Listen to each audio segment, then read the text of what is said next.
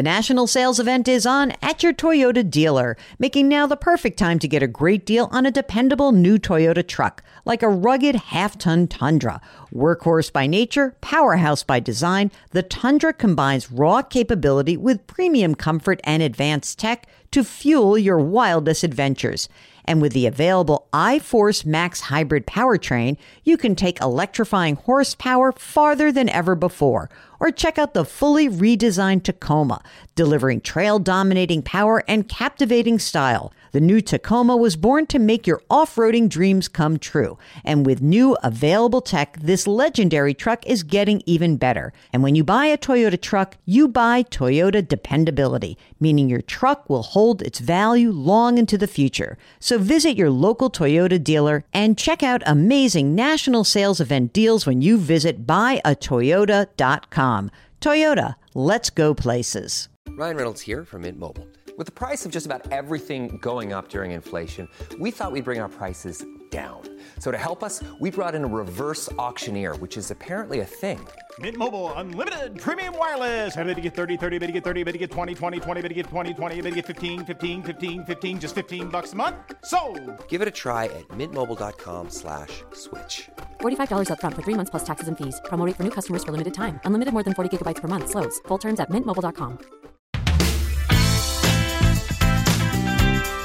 Welcome to the Jill on Money Show. It's Thursday, September 7th, and it is the first time that Mark and I are speaking since our August vacation break. And so I'm going to bring Mark on the air to have a little bit of a deep download because we exchanged a few pictures early on in his travels, and I just had the most relaxing, amazing break. So the first thing I say to Mark is like, well, how was it? It was fun.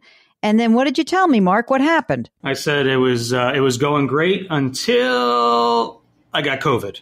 Oh, so what happened? First of all, let me just look at my phone and see when you sent me that. So Mark sends me pictures when they got to London, because of course, is there anyone else in your life who's checking in on you? Because I see that I'm a little bit of, I'm like, oh, everything okay? And did you leave? Did you arrive? And then that was on August 20th. So 21st, you sent me a picture of Theo in London.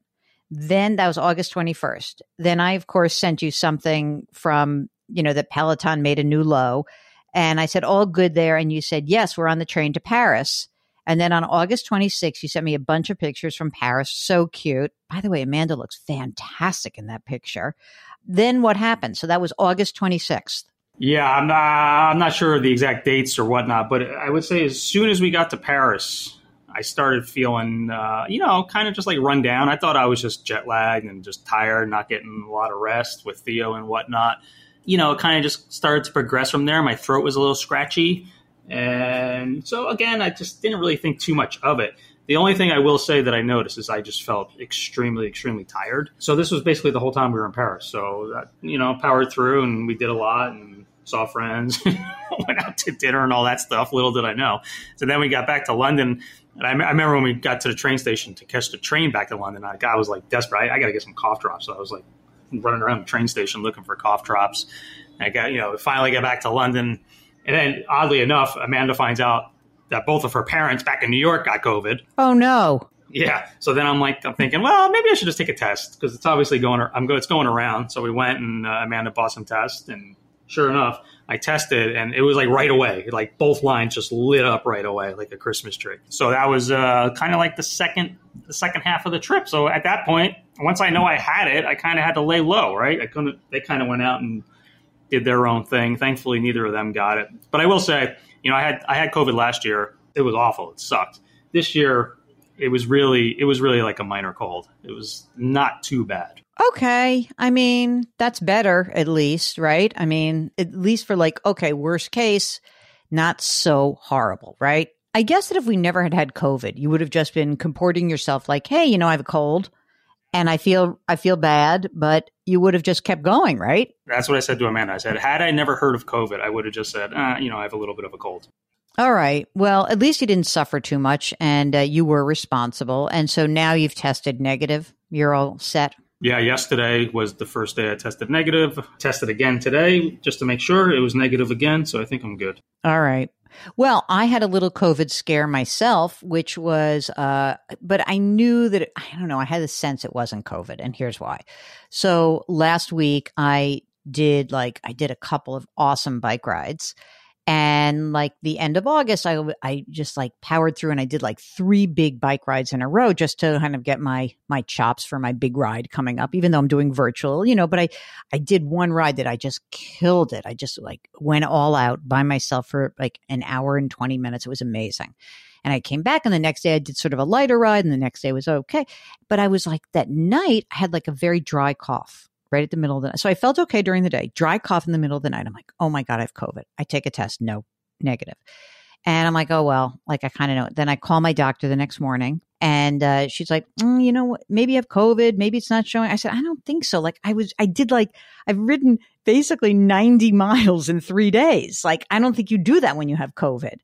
She says, maybe you have like some sort of allergy, asthmatic thing. Something's going on. So she changed my inhaler, gave me some other medication. I just did it and never tested positive. And, but I did, make myself good and crazy about it. But it's all over. I feel great. I had an amazing vacation, totally restful. Unbelievable how restful it was. In fact, so much so that we came back a day early because we were like, let's just get settled in the city. And of course, it was like 900 degrees on Labor Day itself in New York City. But we had a very good day to just kind of settle in, do some laundry, chill out. And it was great. And so now I'm feeling good, Mark, and I hope that you are as well. I will say we did get, you just mentioned the weather here in New York. It's brutally hot right now. We got very, very lucky, being in Europe in August, both places. I think maybe one day it touched 80, but otherwise in both cities, Paris and London, it was 70s and 60s. You know what I noticed? When I was looking at your pictures, I literally said to Jackie, I'm like, they're wearing jackets. She's like, oh my God, that's amazing. Isn't it weird? It's so mercurial. You just don't know what to count on these days. Good thing you're not at Burning Man. That's all I can say. You didn't get stuck in the mud. Nor will I ever be. Yeah, I would definitely agree with that on my front as well. All right. So also while we were gone, not a lot of financial news, actually. There was a jobs report that came out. It was, as expected. I was sort of on alert, because I had said to CBS, well, if it's something weird, I'm around, but if not, don't call me, right? So it was really pretty good in terms of not a lot going on. Yes, interest rates are still high. Mortgage rates did go and make a brand new 20-year high. Those mortgage rates, I don't know. People are going to have to be very patient on their purchases. All right, so let's do some emails because we got a bunch of stuff going on here. This is from Sharon, which says, this is great because the timing is perfect. We are in early September, and you know what happens on October 1st, Mark? It is Student Repayment Loan D-Day. It starts up again. And so Sharon writes, it's finally happening. Student loan repayment has come for all of us. So here's Sharon's deal. She says, I'm 37 years old. I'm single, no kids, except a doggy. She's a different kind of kid. $22,000 in student loan debt coming up for repayment. I am lucky. My parents have offered to pay off one loan, which is $10,000. I think it's because my younger sister just got married and I'm still single. That's great. Question, should I kill off the other one quickly or pay over time until it's done? Is there a better use for my money? Let me see. I just want to look at it's interesting. So let's just do a little bit of her background because the one thing I'm interested in, I'm not sure she puts it down as the interest rate on the student loans, but they're pretty high right now. But here's what she does. She makes $84,000 in a nonprofit job. She's got a car loan that is 5%. She owns a home, which is great. She's a duplex and she's got a nice mortgage at 3.75%. And because of the duplex, she gets rent from the other one. And she said she spent she pays about an average of $500 a month out of pocket, and then the student loan debt of $12,000. She's got in savings $43,000 high yield savings, $18,000 in a traditional IRA, about $6,000 in a Roth, $52,000 in a Roth in a 403b. She contributes 10%, gets an 8% match. Wow! Here's what she's saving for: 2 new boilers, approximately $18,000. Wow, that's a lot. Mark, do you want to read the second one so I don't have to read that? Or I want to hear you read it. This is a very common thing nowadays. Freezing her eggs, $7,000 to $10,000. it seems like it shouldn't cost that much. Anyway, I'll do the next two. She wants to buy another house. And then she says she's saving for getting married. She says, know any Jewish matchmakers? You're talking to one, Sharon. Okay, so here's the question. I think that the issue is that I would normally just say, yeah, of course, take the $43,000 from the high yield savings, right? And of course, pay off your student loans. However, what's with these two new boilers? When does that have to happen? So I'm unclear as to the timing. So my theory on this would be let your parents pay off the one loan, right? You have $12,000 left. So of the money that you have in your high yield savings, your $43,000, if the boilers have to get done like now, just do it and stop saving for it and be done. If they don't have to be done now and it's just sort of like off in the distance, then I probably would maybe pay down. Maybe I'd put $5,000 on the student loans and keep paying the rest and then keep doing the boilers. It's just a matter of timing, but I wouldn't pay down the car loan. I would look to accelerate the pay down of the student loans, but balance that against when you think you're going to need the boilers and the freezing of your eggs. Again, I don't know the timing of all of this. So if the freezing has to happen first, let's prioritize. Let's guess that it's 1, 2, 3. That 1 is eggs, 2 is boiling eggs. We're hard boiling your eggs. Eggs boiling, we're actually doing the opposite. So it's freezing eggs, boiling your oil, and forget the buying of the house. Let's say that we have $15,000 total right now of surplus savings to use. We're going to turn it back on you, Sharon. What's the priority? Do we do the eggs first? Number one, right? If that's eggs first, and that's your 7 to 10 grand, and is the boiler on the back burner, then maybe pay half the student loans down with the rest or some chunk. I don't know. But that's what we need to know. We need to know the timing of this. Fair? All right, let's move on. This is from Nicholas, who's going to buy a condo in Florida.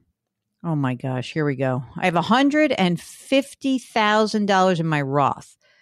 You see, I have to read this very carefully because I thought it was $1.5 million. I was excited. $150,000 in my 401k. What's the best way to pay for the condo? It's $100,000. Should I take a home equity loan at 8% interest? I don't have a mortgage because my house is paid off. Oh, Nicholas. Do we need this condo? Why? Did you notice, by the way, that Nicholas writes in, I'm going to buy a condo in Florida. Why? Why are we buying this condo? Your house is paid off. Do you want to move to Florida? Do you want to sell your house and then buy the condo? That sounds like a good idea. You don't have that much money, Nicholas. I don't know what else is going on. I need more information. Before you start plunking money down for a condo, we really need to know more of what's going on in your life. And, if you have a big pension, maybe I'd feel better about it. 8% doesn't make me feel good about anything. I don't know about you, Mark. I'm always interested in these people. They're like, I'm just going to buy a condo. It's not so cheap. The dollar amount might not be that much, but financing it, how are you paying for it? Well, I need more information. I do. This is when would be a reasonable time for me to retire, from Wanda, who she and her husband love the podcast. Can I read this? Maybe you should read it, Mark. I don't like reading this because it's a nice thing about me. And it sounds weird when I say it, but I'll read it anyway. I love your podcast and how you are so down to earth. That's me. Care about your listeners' financial situations and provide sound advice. Thank you. We're hoping that you and Mark can help us with this situation. Husband just turned 65 and has been retired for 4 years. And she's 67. She's still working. When should she retire? He wants to be at the end of the year. The house is paid off and valued at $480,000. The cars are paid off. No debt. And their annual property taxes, blah, blah, blah, blah, blah. Okay. Mark? Do you want to give the grand total of their asset value? I believe what I saw, I'm not looking at it right now, but I believe it was around $9 million. $9.1 million. Okay, let's go to her questions. I'm going to get so much. I have to be honest to tell you that I'm just going to get so much hate mail on this. Will we have enough to support our lifestyle for the rest of our lives? Yes. She's worried about the tax burden when they're taking their required minimum distributions and health insurance. Should we be converting IRAs to Roth IRAs?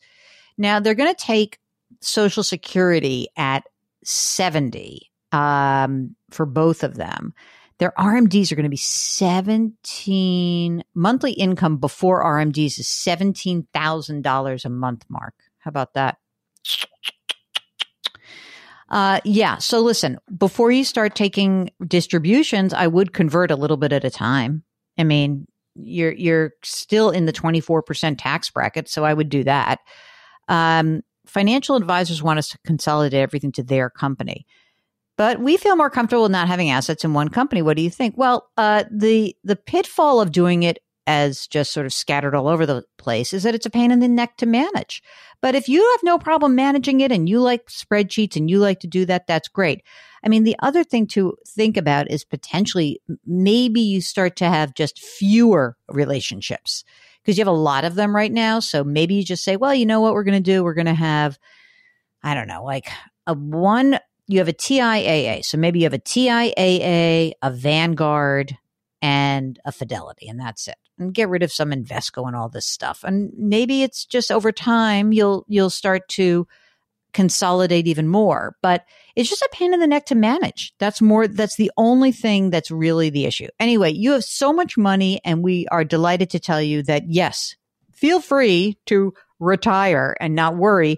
In fact, retire now so that you can start converting your traditional IRAs into Roth IRAs before you pop up into new tax brackets. So that's it. That is it for the program. Mark, do you feel good about the first show back? Very good. It's, I was thinking we took such a long break and we exchanged a couple of text messages, but we didn't talk at all. I know. It's good though. It's good to get that. My brain is now kind of, cleared out. Feels good. Very happy. All right. So listen, gang, if you have any financial concerns, if you were walking on the beach, walking in the mountains and something happened and you're like, oh, I have a question for Jill. Well, just know that we are here for you. We are always here for you. Mark is now very much better. I'm very happy about that. All right, listen, if you have any sort of question, we're back on the email train. So don't worry, we'll got you. And we'll start scheduling more of you for calls and getting on the air live with us. All you need to do is go to JillOnMoney.com, click the Contact Us button. Let us know if you'd be willing to come on the air. Don't forget to sponsor my ride. $5, $10, $20, whatever you got. We are fast approaching, and here I am putting miles on. Miles. Get your fanny in the seat is what one of my friends said. That's the best way to train. So thank you all for thinking of me, and we totally appreciate that. Don't forget, even now in Labor Day, post-Labor Day, be nice to each other. Really. People are a little have that weird way of getting back into their flow. Just, as someone said recently, the person on the other end of that phone call, of that Zoom, is probably just as stressed and harried as you are. So let's have a little compassion for one another and lift someone up. Change your work, change your wealth, change your life. Thank you for listening. We'll talk to you tomorrow.